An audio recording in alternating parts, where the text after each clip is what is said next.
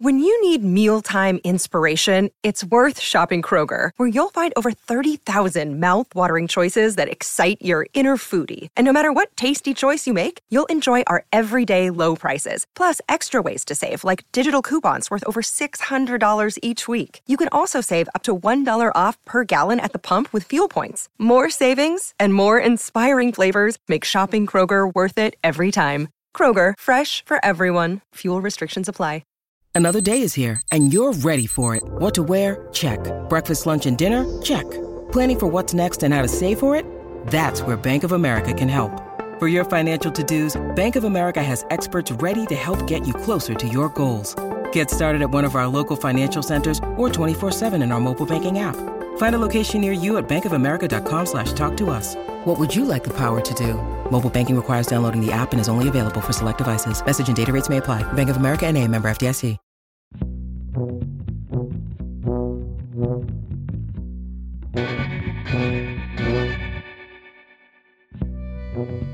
Hi everyone, it's Dave here, and I'm here with my co-host Kobe. Hello. And our producer Tom. Hello. And we thought we would just do a bit of a special episode to honour Lance Reddick, who sadly passed away in the past week at age 60. So obviously Lance was played Lieutenant Cedric Daniels brilliantly in The Wire. We were lucky enough to speak with him, and we're going to play you that interview at the end of this episode. But we thought it'd be nice just to jump on and share some of our sort of favourite memories of Lance in The Wire and elsewhere, because he had an amazing career, didn't he, lads? Yeah, Jenny kind of insane career actually, and he's one of those people. When I heard he passed away at 60, which surprises me, because when you look at him, he's still like this ripped, like Adonis of a man. Yeah, he seems so it's taken me aback, fit, doesn't he? Like he's just like always, even recently in the John Wick movies, like he's just tall and muscular and like he looks so healthy. It's so young to pass. Yeah, it took me generally aback, and he was still representing on the screen. And like I say, as we record this now, John Wick in the UK is going to come out on Friday. I'm going to be watching on a Friday. It's going to be a whole different experience when I see Lance Reddick on the screen that time. Who plays Sharon, the main concierge in the beautiful chain of hotels. The Continental, isn't it? The Continental, yeah. Exactly. But it's a shock. And I remember when he first turned up in the first John Wick film, I was like, yeah, Daniels is in it. Daniels is in John Wick. Okay, question for you guys then. Because what was your first experience with Lance Reddick? Was it Daniels, Tom? It wouldn't have been, but it's like you sort of backfill, don't you? So the first time I really noticed him would have been in The Wire, and then I would have gone back and I would definitely have seen Oz before I'd seen The Wire, because I remember going back, because I remember like watching Oz again, like post The Wire, and you make all those connections between the two. So I would have seen him there, but it wasn't until Daniels that I knew him as an actor. But then, like, I have this thing, like there's another podcast I listen to called Total Reboot, and they have this thing about like their guys, and when they talk about their guys, I mean like just the character actors that they like to see, that they, whatever role they crop up in, even if they do the same thing, like you just I'm glad that guy's there. And Lance Reddick, like, he's one of the guys, right? Whatever he crops up in, one of the guys. He's that guy, but he was an elevated that guy, because I think he's quite a known name. I think he became such a that guy. I think his name was quite common. What about you, Kobe? Daniel's first exposure, do you reckon? Yeah, exactly the same as Tom. Is like, it would have been 100% The Wire, where I recognised him as, right, I need to know more about this guy, and then seeing him in Oz as a review, going back to it, and then everything, fast forwards to the other things he comes up in, cropping up in Early Sunny in Philadelphia, for example, as a treat, and mate, it's just great. And then you guys are big fans of Fringe, which I didn't really watch, but a lot of people mention him in our socials, talking about remembering Lance as a character. It's a great show. It's a great show, but also another one of those ones where, we're making connections all over the place, aren't we? Like, so It's Always Sunny in Philadelphia, one of my favourite shows, and that's got Chad Coleman in sort of as a recurring character. Comes up, doesn't he? Yeah, just weirdly, right? And then what we were talking about, Fringe, Andre Royo pops up in Fringe. So you sort of, I don't know. There's these shows with wire cast members at heart, The ultimate one, Bosch. I'm not sure how much you saw it, but Jamie Hector and Lance on the same side, both in the cop side. This is nice. This is that Wire Connect. I did not know Is that a recommend, Bosch? A lot of people super love it. I did first season. I was kind of like, I think I've seen enough now. I've heard it's kind of dad. It's a dad show, isn't it? We're all dads here. Yeah, I know. So maybe I should be watching it. Dads. But yeah, so I mean, Lance, I think listen, we need to acknowledge. Well, there's a couple of things we need to acknowledge, right? Mm-hmm. He was one of our earliest ever guests on this podcast, and so that resonates with all of us, doesn't it? I think when we were nothing really, first season we didn't have any episodes out. Yeah, we didn't have any episodes out. We spoke with Frankie Faison initially, who kindly gave us our time, and then he said, I think Lance would like to speak to you, and Lance did, and he was amazing. I mean, I was proper fanboying out. I remember where I was when you texted in the group, Colby, and said, we've got Lance Reddick. I was like, oh my God, because that to me that was a huge get. Yeah, and that just made the rest of stuff possible, didn't it? When we started out, we wanted to do this. So we owe a lot to Lance, don't we, for that? The other thing I wanted to acknowledge was the voice. Come on. I mean, there's a lot of great voices in The Wire. We've spoken to Chad Coleman recently, another banging voice. Of course, Clark, fantastic. Oh my God, so many good voices. But Lance Reddick had, I think, what's so awesome about his voice is that it just and his body language and personality. He just exudes composure, doesn't he? Everything is so measured and so well thought out. And the other thing, in all his roles, I think he exudes so well is like authority, right? And you see him and that plays well as both a sort of sympathetic authority figure who's got a moral code like Daniel's, down to, I was watching some of these, he did a lot of comedy as well. I was watching him in an old Funny or Die sketch this morning. Yeah. Toys Are Me. Yeah, Toys Are Me. And I Google that, guys, because that's the other side of the authority, Lance Reddick. He plays this sort of dictator toy store owner who's just awful. But I think, you're dead right, the voice. And then the other thing that always struck me about Lance Reddick was his posture was incredible, and he's so tall, right?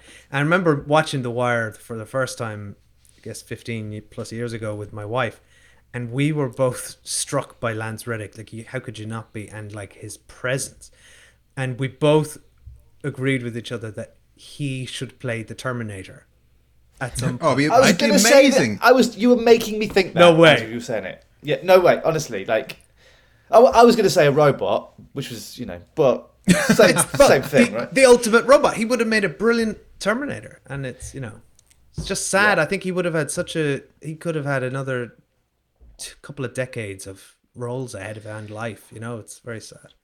That voice. There's something about this. His there's a quality to it. Not obviously the tone, that sort of deep sort of, what I say, baritone, is it? Would it be? It's just that it's got depth to it, right? But also there's the way he sort of almost clips his words, like each word is sort of like clipped off, and it's an incredible way of speaking, and I just love it. Well, he's done a lot of voice work both in cartoon and animations. In an episode of Rick and Morty, for example, and he did a lot of video games. Yeah. So the Horizon series, again, it's something I've not played, but a lot of people are talking about how awesome he is in that. And yeah, so we're talking about his voice, and I can obviously see it lends itself directly to that media. I only heard today that he was a gamer himself. Yeah, which I hadn't realized. I just assumed because I had, you recognize him straight away when he crops up in video games, and sometimes he was doing motion cap performance. Right, I forget that game with that had the TV show with Aidan Gillen in it. Do you remember? It was like a TV show companion on Xbox Quantum. Yeah, Quantum Break. So I guess before we go to the interview recorded, like before any of us had kids, so at least 6 years ago now. Obviously, we're here because of The Wire. Can you kind of guys recall some of your favorite episodes? And we've got some other guys as well, our patrons and people who listen to our podcast have sent us some voice notes to say what their thoughts of Lance were. But what are your kind of favorite memories of Lieutenant through to Deputy Commissioner Daniels? Everyone calls him Lieutenant Daniels, but he knew how to climb the ladder, didn't he? He knew exactly what he was doing, and he did it well and with conviction and authority. And I think he was the best person to do it right as well, because you had the Clark Peters. What's Clark Peters' character called? Oh, for God's sake, Kevin. Lester Freeman. Sorry. Lester Freeman, man. So he had like some Freeman who obviously would have the intellectual chops to do so, for example, but that's not in him to do so. He wants to solve those crimes. But Lance Reddick, whether or not he wants the authority, he's the perfect person to take it and absorb it and allow other people to work through him, right? Yeah, he was a perfect facilitator. Exactly, facilitator is a good word. Yeah, he was a, and that's the thing about I've been many years in middle management, and you have to manage upwards and you manage downwards, and Daniels was brilliant at playing that game and doing both admirably. He could handle Burrell, he could handle Rawls, as well as he could handle McNulty. And that was some of my favorite scenes when Daniels would just call McNulty out on his bullshit, particularly in season 1. Was never afraid to. And but he's not this, back to that authority figure. There's a sort of a kindness to him and a world weariness. Like he's just, he did that sigh so well, and that sort of slight blink and the. It's just like I just want you to be better, McNulty. Disappointed dad kind of thing. I was going to say, like, if we, one of the things we would have loved to have done would be to have interviewed him again this far down the line. And one of the questions I would want to ask him is, so what do you think Daniels had in his closet? What was it? What was the dirt? What did you ever imagine what that dirt was? Anyway, I did ask him in the interview. I did ask him in the interview. Obviously, we've not used it in the. So, guys, if you listen a bit further along, he does give an answer to it. It might not be satisfactory, but there is an answer. Well, that is a reason to listen to that interview, definitely. Yeah. Now I need to listen back because I don't remember that either. No, I don't. No. Well done, Kobe. Well done, Kobe, in the past. What a reach. Good work. Yeah, well done. The other one that stood out to me from our recent rewatch of season 4 was that ride along with Carcetti when Carcetti observes Daniels in his element. Right, he's at this crime scene and he's just like giving orders and he's like doing this and blah blah blah. Put up a cordon around here and a 6-block radius and get me APB and MPUs and all this kind of stuff. And it's just like, and again, that's just him. Just like you buy it because you're like, that guy's in charge and he knows what he's talking about. So one of my favorite scenes, which is one of my favorite gifts of The Wire, is when Przebylewski punches his father-in-law, Valchek, and in the presence of Daniels, and his face. Yeah, that's a gif. Is an absolute picture. His eyes pop out like unstalked, like if it's a Looney Tunes character, and that's the perfect image for me for Daniels. And at no point does he break into a laugh. Everyone else is laughing behind the scenes behind him. Yeah. after Pez just clocked Valchek, but apart from that one almost voice, apart from that one kind of facial break, immediately Daniels goes back into the stoic, my office now. Yeah. And there's no way I can. Whenever he says my office now to whoever, you're in deep, in the deepest of shits. And we talk about his voice, but just the way he stands. There's a scene where McNulty in season 5, Rawls and Daniels realizing he's perpetrating a lot of these fake these murders, and there's a scene where he walks into homicide McNulty, and Daniels is there at the end of the corridor, just standing there, and no one says anything. You don't have to say anything, and McNulty's actually shitting himself as he goes into there. It takes him into an interrogation room to be met by Rawls as well, who's also just standing there, and that is genuinely like the two most imposing people to give you a dress down, and that's just the stature of the man. He doesn't have to say anything to be that imposing. Yeah. And I'm definitely going to miss every time I rewatch The Wire again. There's going to be a piece of my heart missing. He was just a big presence, wasn't he, in everything he was in? Like, he just made a real impact. As I said earlier on, we have some recordings and voice notes from a few people who sent in some thoughts on Lance Reddick, both inside and outside The Wire. But before we go there, I think we should just also acknowledge the recent passings of Doyle Harris, who played Caroline Massey, who we've also spoken to for this podcast.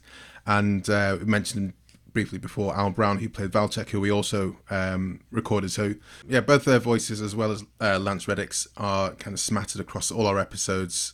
So as you listen to our previous episodes, you will hear from all three of those guys. But we should obviously say that those guys are also great losses to us as fans of The Wire and to the Wire family as well. I would say, honestly, 3 of my favourite characters. I've just done a rewatch. I was just telling you guys before we went on, a rewatch of season 4 and 5, and like those 3, like they're probably top of the tree. I just love them all so much. And as we hear going to season 5 and hear from them, brilliant performances. Well, I'll say Al Brown and Joylette Harris in particular made a big impact with very little screen time overall. Yes, I would say. Yes, yes. Lance probably had a bit more, but I agree with you, Tom. 3 sort of. I mean, The Wire's filled with sort of. Everyone is almost a side character for the most part. Yeah. But they kind of they made a lot with very little. And look, rest in peace to all 3 of them. And look, I think we're all very grateful for their work here and the wider body of work they did. So yeah, look, we'll throw now to the full interview with that Kobe did with Lance Reddick all those years ago. But before we do that, you're going to hear from our producer Obi, who couldn't join us tonight, but wanted to send a message.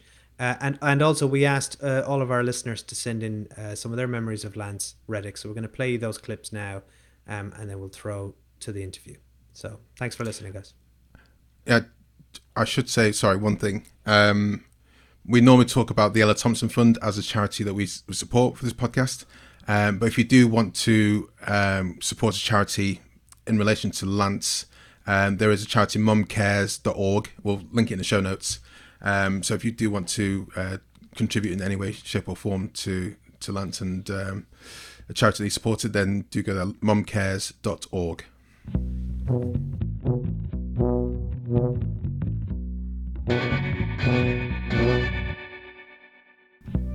Hey guys, producer Obi here. I guess I just wanted to quickly kind of jump in on what I'm sure is kind of a lovely episode full of kind of tributes and salutations for like another really important part of the Wire family, Lance Reddick, Lieutenant Daniels. I guess what's really nice at times like this is just the sharing of clips and quotes and pictures of a person or a kind of character kind of we all warm to so much over the years.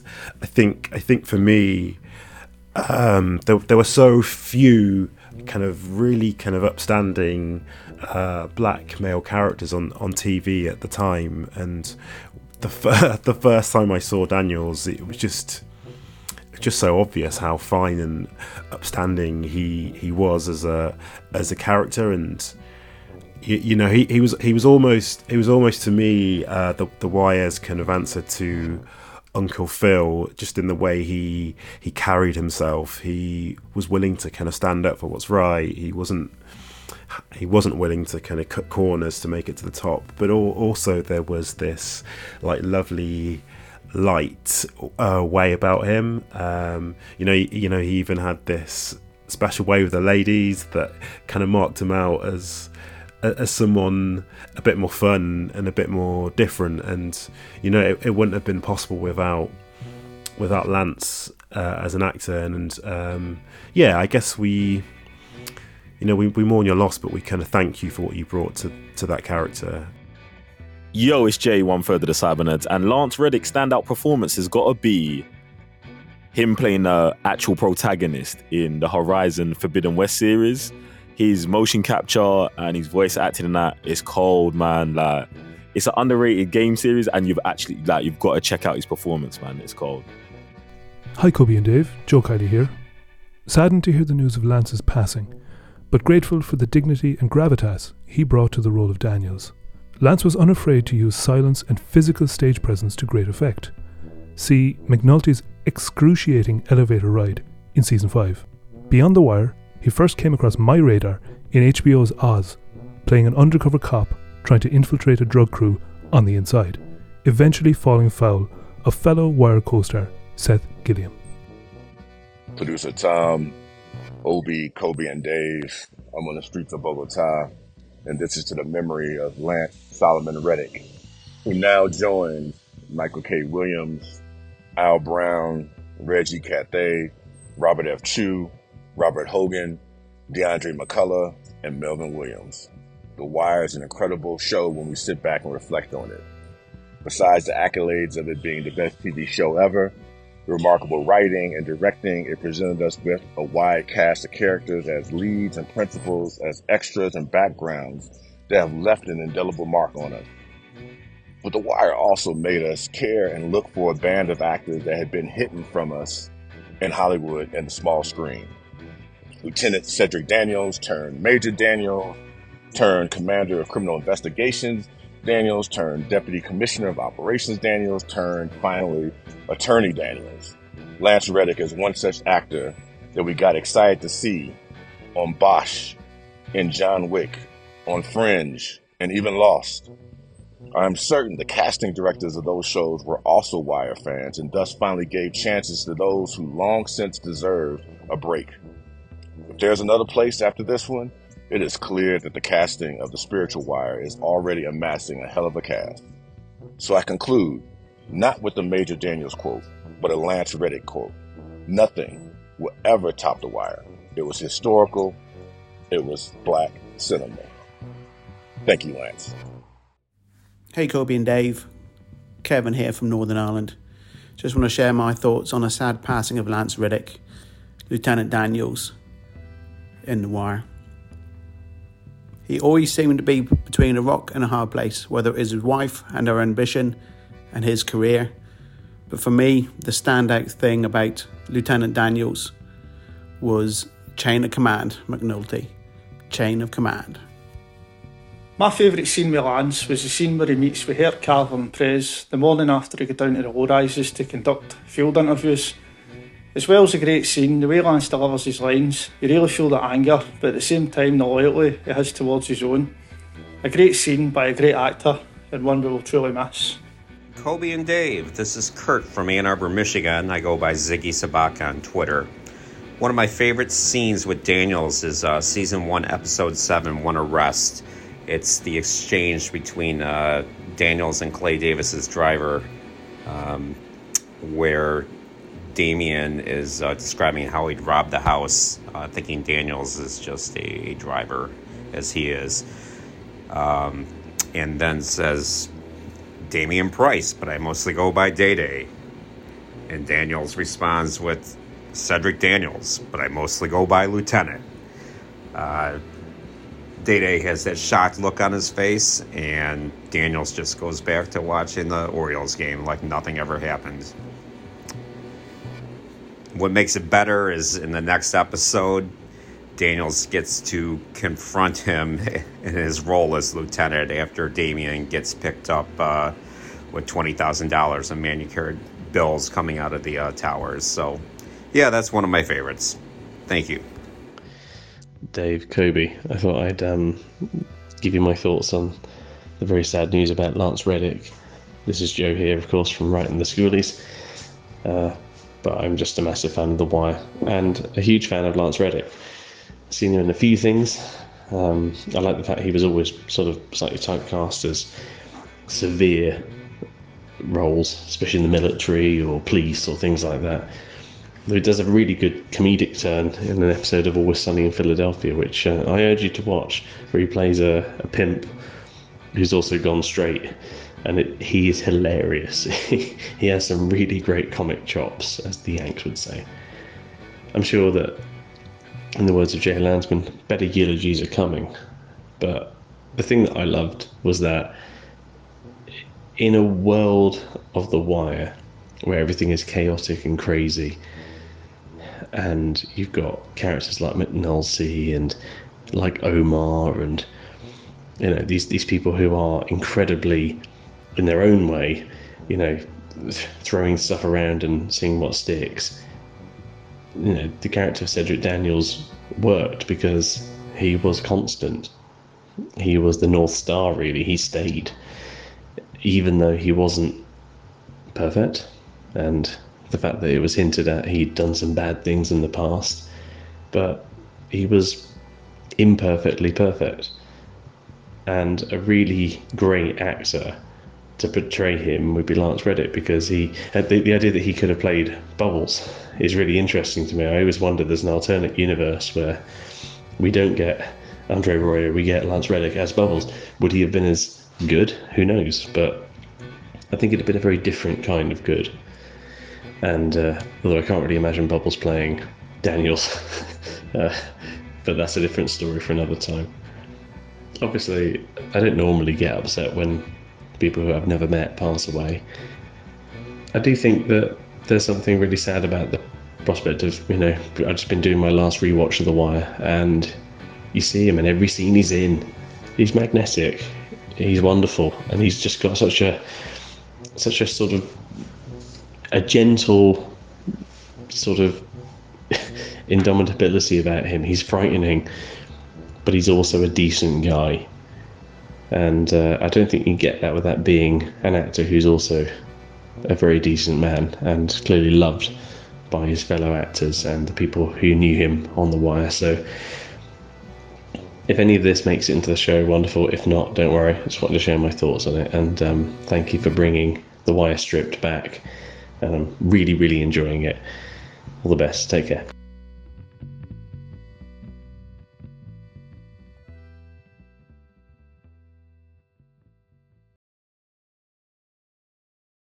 Well, Lance, thank you very much for your time. It's been awesome watching The Wire, all the many times I have done. It'd be good to hear from you how you first heard about The Wire and how you first got involved in it. Well, the way I first heard about The Wire was it just came across as another audition.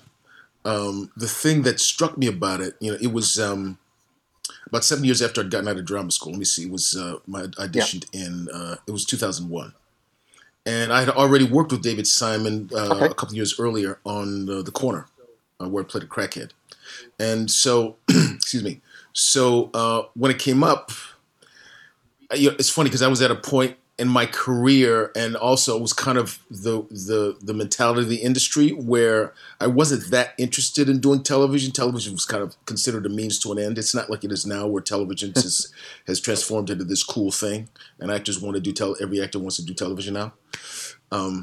And so, and it was the beginning. It was still at the beginning of HBO kind of changing the conversation about television. So when we first aired, I mean, The Sopranos was only in its second season.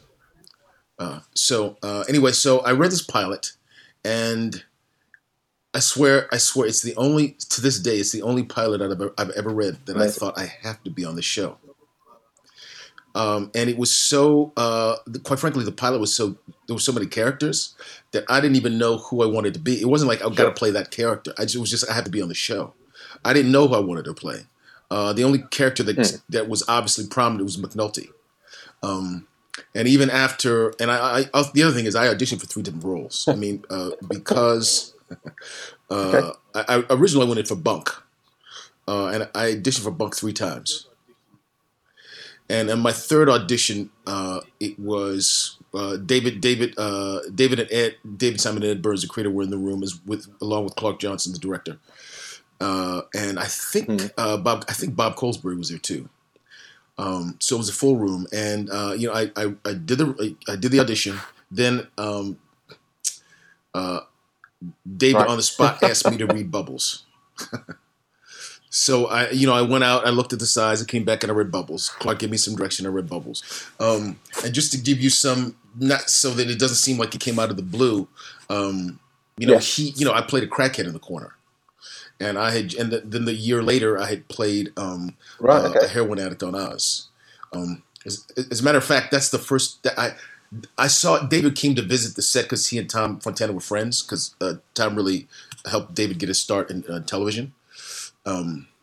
And so David came to set kind of toward the end of that season that I was in on Oz, and we said hello, and he said it's good to see you, and I've got something I'm thinking, a TV show I'm working on. I'll keep you in mind.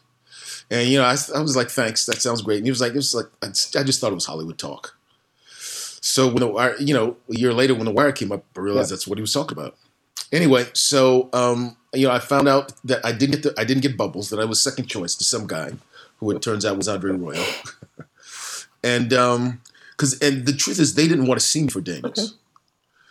So they kept looking for names for Daniels, and then they eventually I went into audition for Daniels. So this is now my 4th audition, and I just went on tape. And I did the 2 scenes that I had, and then Alexa Fogel, the casting director, said to me, "So, okay, let's do the 3rd scene, the monologue." I said, "What monologue?" She said, there should have been 3 scenes. I said, I only got 2 scenes. Oh, she said, oh, so here. So she hands me this page-long monologue. She said, well, just go out and look at it and then come back and do it. I was like, oh, man, you got to be kidding me. So, but sometimes, when you kind of thrown into something like that, like being thrown into cold water, you just swim and don't think about it. And that's what I did. So I went in, I just did the monologue and I left. And I just figured, whatever. And then I forgot about it. I checked in with my agent about a week and a half later. He said I didn't get it. They were still looking for names. And so I let it go. And 2 weeks later, I was working on, I was doing a guest spot on 100 Center Street, which was one of A&E's first television series. It was, I think it's the only series, it was a television series that was created by Sidney Lumet. And he was directing that episode. So, yeah, so I had the incredible fortune to work with Sidney Lumet before he passed away. Wow. And so, I'm at lunch, and I remember I was talking to this guy at lunch, and he said, because I had some notoriety from Oz, and he said, "Oh man, women talk about how fine you are, and you better." I was my wife and I had been separated, and we weren't divorced yet. He said, "Man, you better handle your stuff. You better handle your stuff because you're gonna pop. You're gonna hit." And I said, "Yeah, whatever." And I swear that day. This is how long ago this was. My beeper went off. We still have beepers. This is before cell phones. My beeper goes off, and I remember I finished up and I was late I had to catch a train to go to the school that we were being interviewed because my daughter was going into high school, and it was this advanced program, and it was a kind of a meet and greet with the parents and the potential students. So I ran to a payphone and called my agent real quick and asked, so I could, And he said, Lance, The Wire. I said, yeah, what about it? He said, you got it. I said, what? He said, you got it. I said, well, which role? He said, Daniels. I said, you're kidding. He said, no. And that was one of those moments where I wondered if I was dreaming. It's the only time I really wasn't sure if it was real. Because that's super interesting because since leaving The Wire, I've seen you obviously you're in Bosch at the moment and in Fringe. So it almost seems like you've been typecast now as a high-ranking police or enforcement officer in some way, shape, or form. But I was a hair's breadth away from being typecast as a drug addict, because Bubbles would have been my third drug addict in a row if I didn't gotten cast in a role. I didn't actually see you on Oz. It was something that passed me by, and it was a precursor to Sopranos, which was like a precursor almost to The Wire. But there's a fair few. I was really starting. Yeah, this is it. There's a fantastic book. Sorry, I should be talking less here, but it's so interesting to you said it. There's a fantastic book called The Revolution was televised by a guy called Alan Sepinwall, and he talks about Oz and Sopranos and leading into The Wire and how those two programs feed into it. And it's good to see also there's many people in Oz who then come into The Wire at a later date. Yeah, I played an undercover cop who gets addicted to heroin. Actually, no, I have seen you. Okay. Oh, you didn't realize? Yeah, no, it's just thinking now the undercover aspect. You still were a cop, but I was thinking because there was some messed up people in Oz, and I thought, but when you first came into, you weren't that messed up. You had a Jamaican. That's right. Yeah. When they first come in, you don't know that I'm not Jamaican, and you don't know I'm a cop. Although I think it gets revealed, in the first episode. That's right. I do remember that now. Yeah. It's been a while since I've seen that. So I guess you only saw the pilot episode and wanted it so bad. How far do you think it was going to run? What kind of legs did you think this show had based on that one episode? I didn't, because unlike, for most people who have very successful, getting out of drama school, most people's stories are of shooting like several failed pilots before they, get onto a hit show. Where my first 7 years out of school, I didn't book a single pilot. Yeah. The first pilot I ever booked was The Wire. That's fantastic. So, and I didn't even know that Daniels was the second lead until I saw the call sheet when I got to set the first day of shooting the pilot. Like, I didn't know how big the role was. And this is... And... it's okay. Yeah, so in terms of, like, knowing, kind of anticipating what the legacy would be when I read the pilot, it's, it's so funny because partly because I'd already worked so much on HBO, I just assumed quality would make it. So, and it was, when I said it's the best pilot I'd ever read, it really was. I mean, since then I read maybe one pilot that was as good, that I'm actually loosely attached as a producer. I'm trying to get made, but it's a very different kind of story. Fantastic. But anyway, it read like the first chapter of a novel. And so when we were, also I just need to ask you, because the thing I was about to say, that I was going to give a bit of a spoiler, so I don't want to ruin it for people who have never seen it before. No, you could give spoilers away. We'll remove the section if you think it's too much in. I understand. I mean, after all, 15 years later, too bad. But anyway, so when we were shooting the pilot one day, I was at lunch and David Simon came over to me and he sat across from me. He said, Lance, I'm just going around to the leads of the show and giving them background on the characters and the trajectory. Mm-hmm. He said, so Daniels is based on this guy and this guy. And of course, I don't remember the names, but they were two guys who had been deputy chiefs. And he gave me their names, and then he kind of gave me kind of a brief synopsis of kind of their career trajectory and their personalities.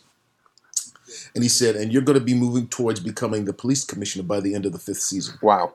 He said, I have a 60 episode story arc planned, and you're going to be moving toward becoming the commissioner by the end of the 5th season. So I was like, cool.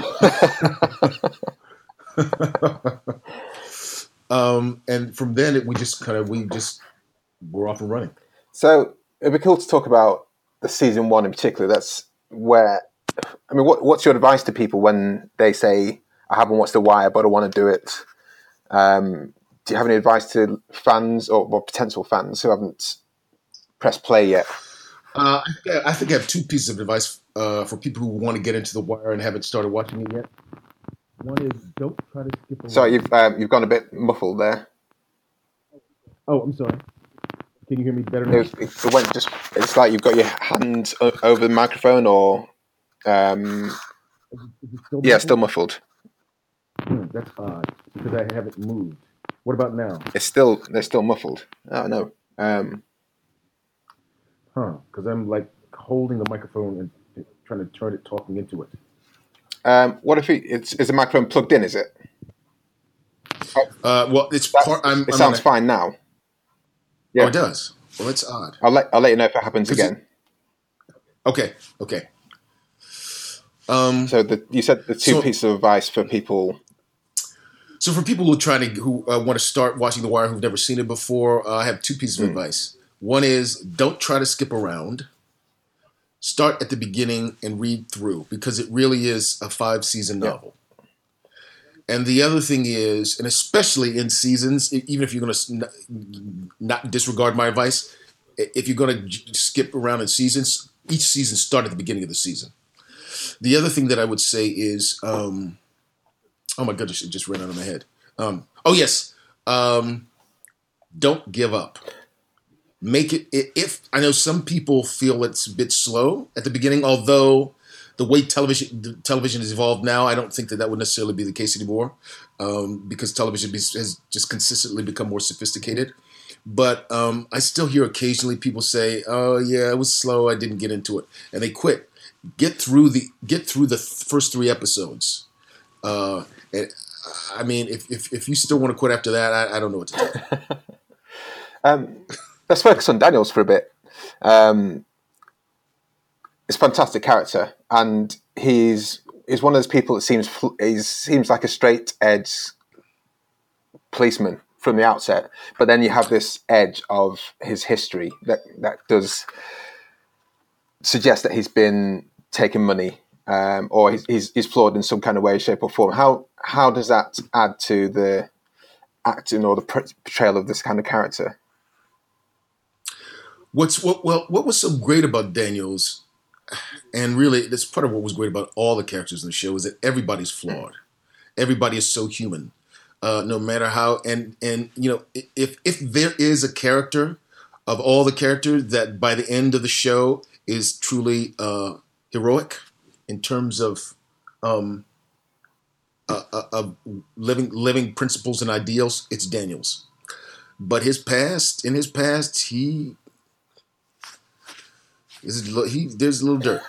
He took some money, and it's never said quite explicitly as that, but it's pretty clear. Even with the parallels that they draw between as the show goes on, because as the show in the 5th season, as the show starts winding down, you see kind of the young or supported actors kind of moving up to take the place of all the prominent leads, and you kind of see how each character oh my goodness, what can't I think of his name? Carver. Yeah. Sergeant Carver ends up becoming kind of Daniels by the end of the show, and so you kind of see that the parallel with him in the 1st season, where he's actually he takes money. Him and Herc. Yeah, he and Herc. And also the thing, it's one of those things where, you know, in their minds it's shady, because it's not like I'm accepting bribes. It's like, man, it's all this drug money. They're not going to miss this 10 grand. And that's yeah, it's that kind of thinking. With in season 1, particularly outside of his shady past, you seem to have mixed feelings as to the details. Almost a case of, I'll do this and progress my career, but people like McNulty and Kima keep you on the good police side rather than the career-minded side. Well, there's always it's interesting because I'm on a show now called Bosch, and I play the chief police. We have 2 in Los Angeles. RHD, robbery homicide, are kind of like they're the elite of the detectives, and so we have 2 robbery homicide detectives who are consultants. And one of them, I asked her once. I said, "Would you ever want to be, going to command. And she said, without hesitating, she said, "Oh, no way! I'm not a kiss ass." Like there's just among detectives, there's just it's like it's not just McNulty. It's not. I mean, detectives who just love that work and think that what they do is what's the most important. Mm-hmm. They see the bureaucracy as just a necessary evil, whereas the bureaucrats see it as you wouldn't be able to do your job if we don't do our jobs. Yep. And sometimes and at the end of the day, politics is all about compromise. Yeah. So did you find yourself, I guess, was Daniels conflicted when he's trying to kiss ass up to the command, but also placate and make sure that his team are doing as good a job as possible given the situation? Well, the thing that's so interesting about Daniels in terms of him as a politician, and when I say politician, I mean working the politics of the command structure within the police department, is that you see by the end of the first season, because of McNulty's influence, because McNulty is hardcore, the only thing that matters is the case. Later for all that political bullshit. And Daniels, can I say those words? Can I say that word? Bullshit? Okay. Of course. Yeah. Talk about the wine, man. Oh, that's true. It's funny. Speaking of that, I remember when the Wire first came on, my parents tried to watch it, and my mother just said, there's a lot of swearing in that show. My friends don't like it. But anyway, back to kind of how Daniels dealt with the politics within the command structure and his ambition to move up the ladder. The thing that's so interesting, one of the things that I find most interesting about Daniels' character is that by the end of the first season, he realizes how much he loves the job. That so much because at the beginning of the show, he's kind of introduced as I don't want to say a political animal, but a guy who's about the career. The career. Thank you. Climbing the ladder. And as the show goes on and he starts realizing that McNulty's right, and he starts I hesitate to use the word enjoy, but that's the only word that I can think of. Satisfaction is the word. He starts to see how satisfying actually using his position to help his detectives work the case. He says, you start to realize that so much of his ambition in terms of moving up the command ladder isn't really his, it's his wife's. And it ends up splitting them up in the beginning because he makes choices by the end of the season one, which he defies the police commissioner. There's some great scenes where you're trying to pick your favorite. It starts out you're trying to pick your favorite number one officers to join the detail, but then at the end of the season, they say you can have Freeman and you can have Presbyalewski because they think they're still dead weight, but you've worked with these guys and these guys they've become gold. And Sidner, who's someone who you fought so hard to get in the first place, they're the one they're pulling off the detail. So I love how there's such a big arc with a lot of these characters, and they play into everyone else's hands as well. Well, it's interesting you said that about how how characters. I feel that's what you're saying. Characters seem to be one thing at the beginning of the show, and then evolve into something much more layered and complex as personalities as the show goes on. And I feel like that's one of the beauties of the show. Find how it explores human potential and how it gets shaped by a culture and then given an opportunity to blossom, it can. And the perfect example is Presbyalewski, who knew that he was kind of an analytical genius and had a gift for numbers, but he becomes a key part of the investigative team. Freeman, you think is even Daniel's perception of Freeman at the beginning is that he's I mean, he calls. I can't, what does he call him? No. He A cuddly bear, is it? I don't know if it's a cuddly bear, something more like a pussy cat. But it's like he's just all he does is make these little toy houses all day. I mean, he's not and then you find out that Freeman kind of gave up on the system because he was his generation's McNulty, and he pushed it too far. And then you find out that he's a genius investigator.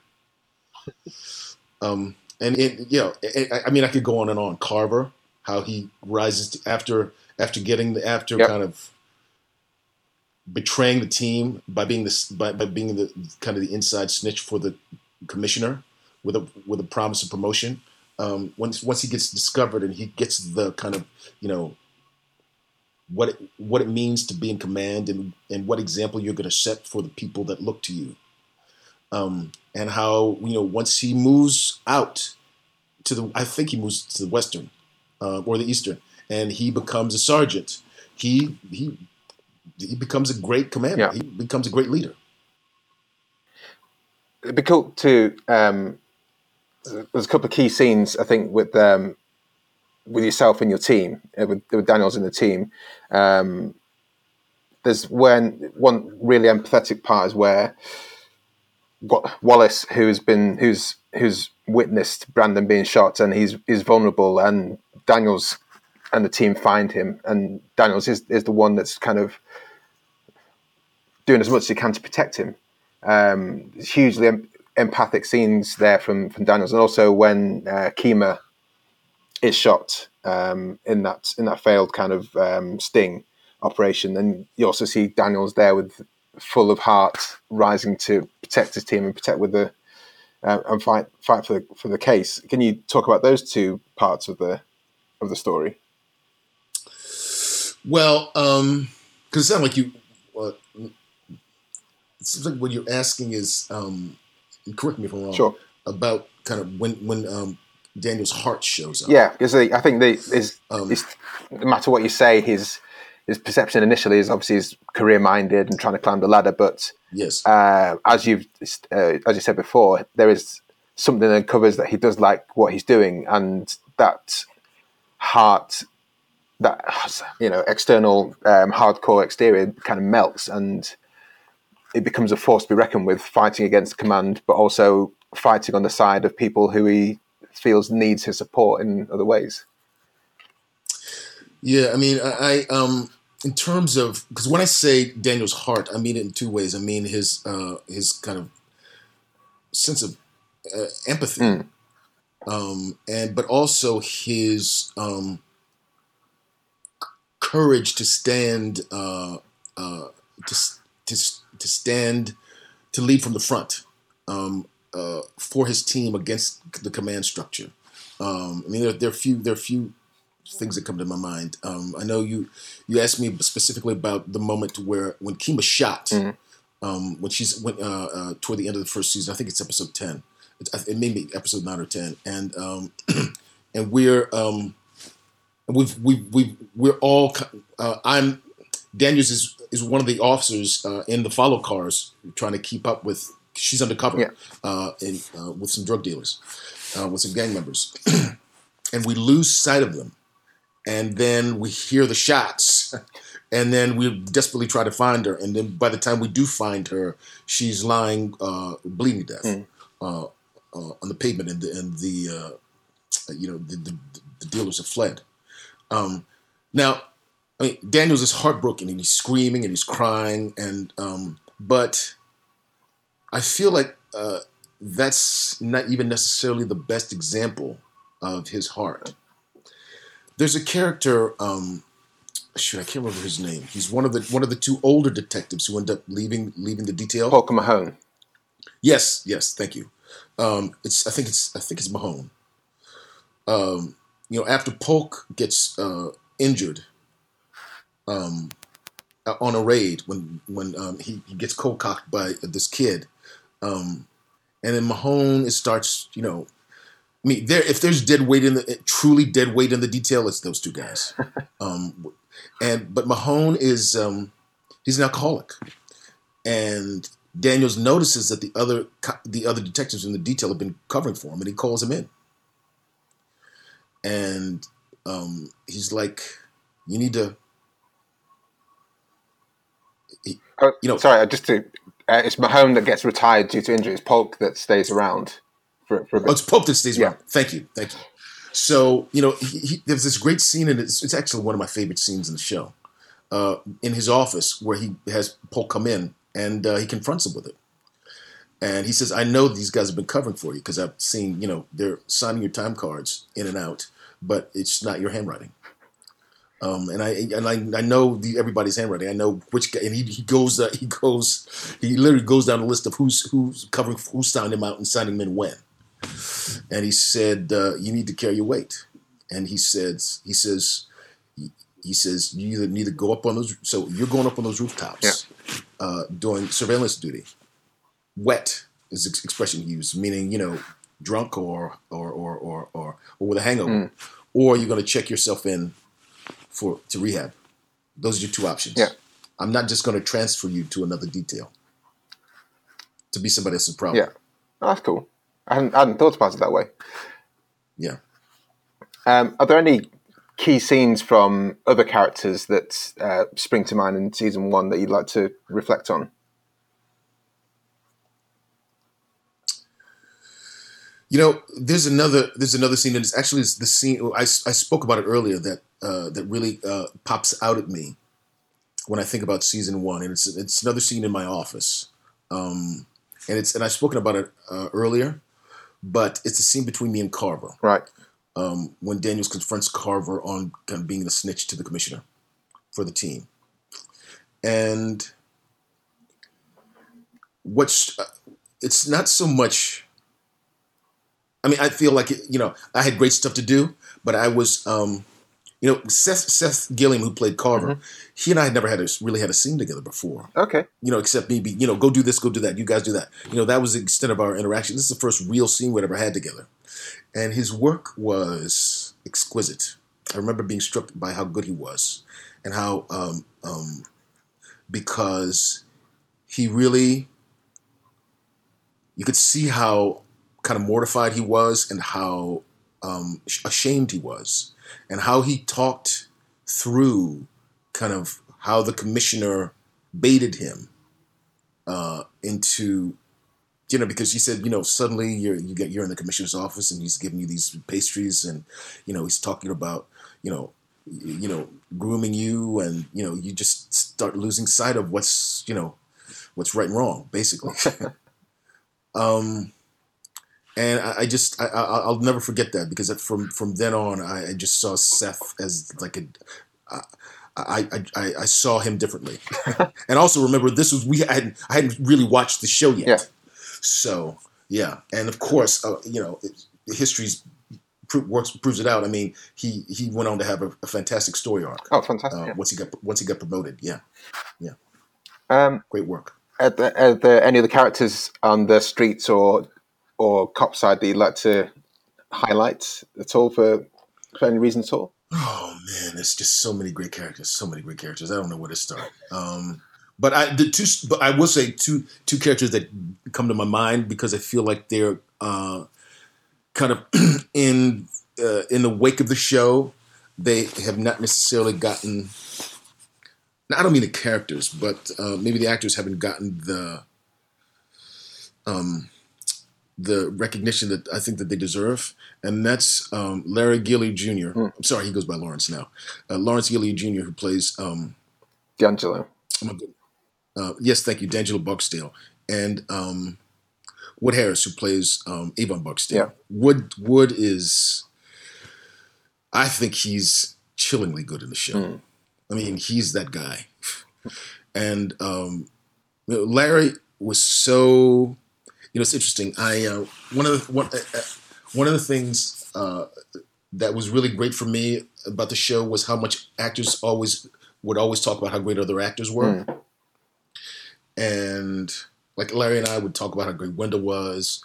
I remember one night we were shooting a scene. It was a stakeout scene, and it was me and Dominic West. And I said to Dominic, I don't know how it came up, but Larry's name came up, and I said, I'm mad at Larry. And Dominic says, why? I said, because he's better than me. And I was waiting for Dominic to say, "Oh no, man, you're great." He goes, "Oh well, Larry's better than all of us."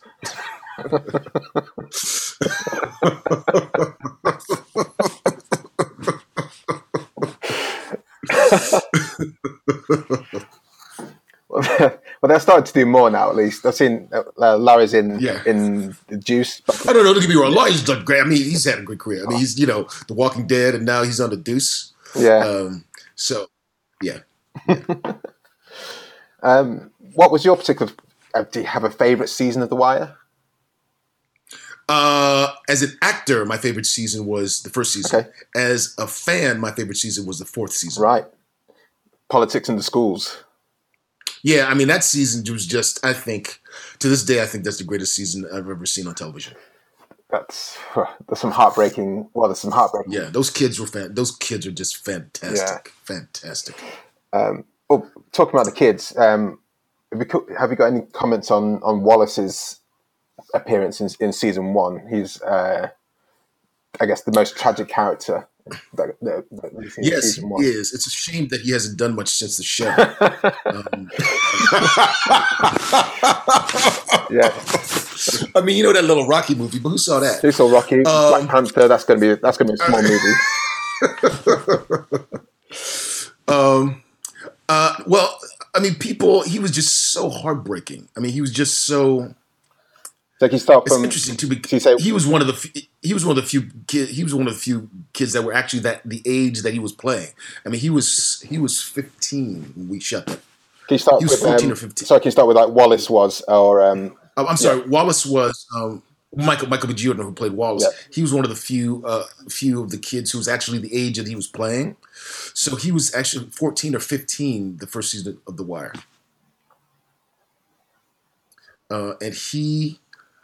and he was just, I don't know what to say about his performance. It was just heartbreaking because there was something, his whole performance, there was just such a sweetness about him, which made it even more, and the camaraderie between all of them was just so great. It made it even more heartbreaking when they had to kill him. It's a hard scene to rewatch. Yeah. Thank you so much. I mean, if there's anything else you want to have talk about before I'm obviously aware of your time and everything, so I don't want to take any more. Yeah. Well, yes. Let me just think if there's anything else I want to talk about. The more questions you ask me, the more things keep coming back to me. Sure. I could talk forever on The Wire, so I'm just wherever you're talking. But I should get going.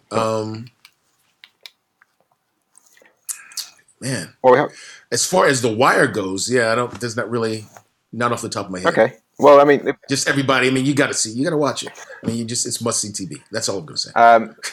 So, can you let people know what, I guess, what you're up to now and what you've been doing since The Wire as a close-up, really? Well, I mean, since The Wire, I mean, I've done several films. I went straight into Lost, and I mean, literally 2 weeks after we wrapped on the final season of The Wire, I was flying to Hawaii to start shooting on the fourth season of Lost. Mm-hmm. And 4 months after that, I was cast in the pilot for Fringe, which lasted for 5 seasons. Yeah. And then Fringe, I did a couple movies while I was on Fringe, and then Fringe ended in spring of 2013, and then we shot the pilot for Bosch in the fall of 2015.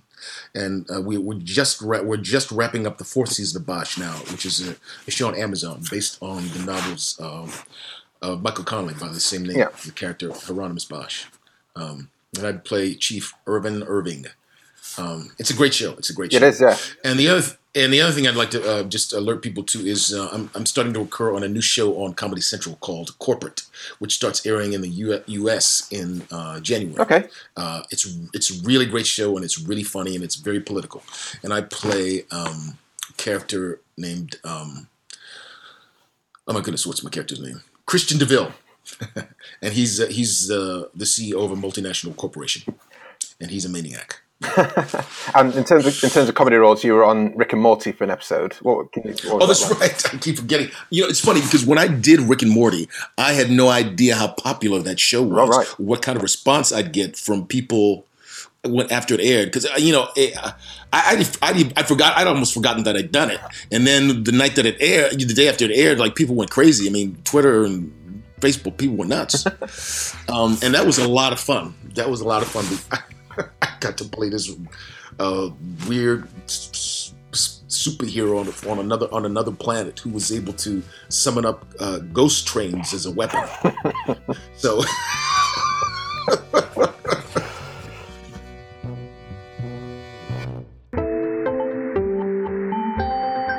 You just heard a Stripped Media production.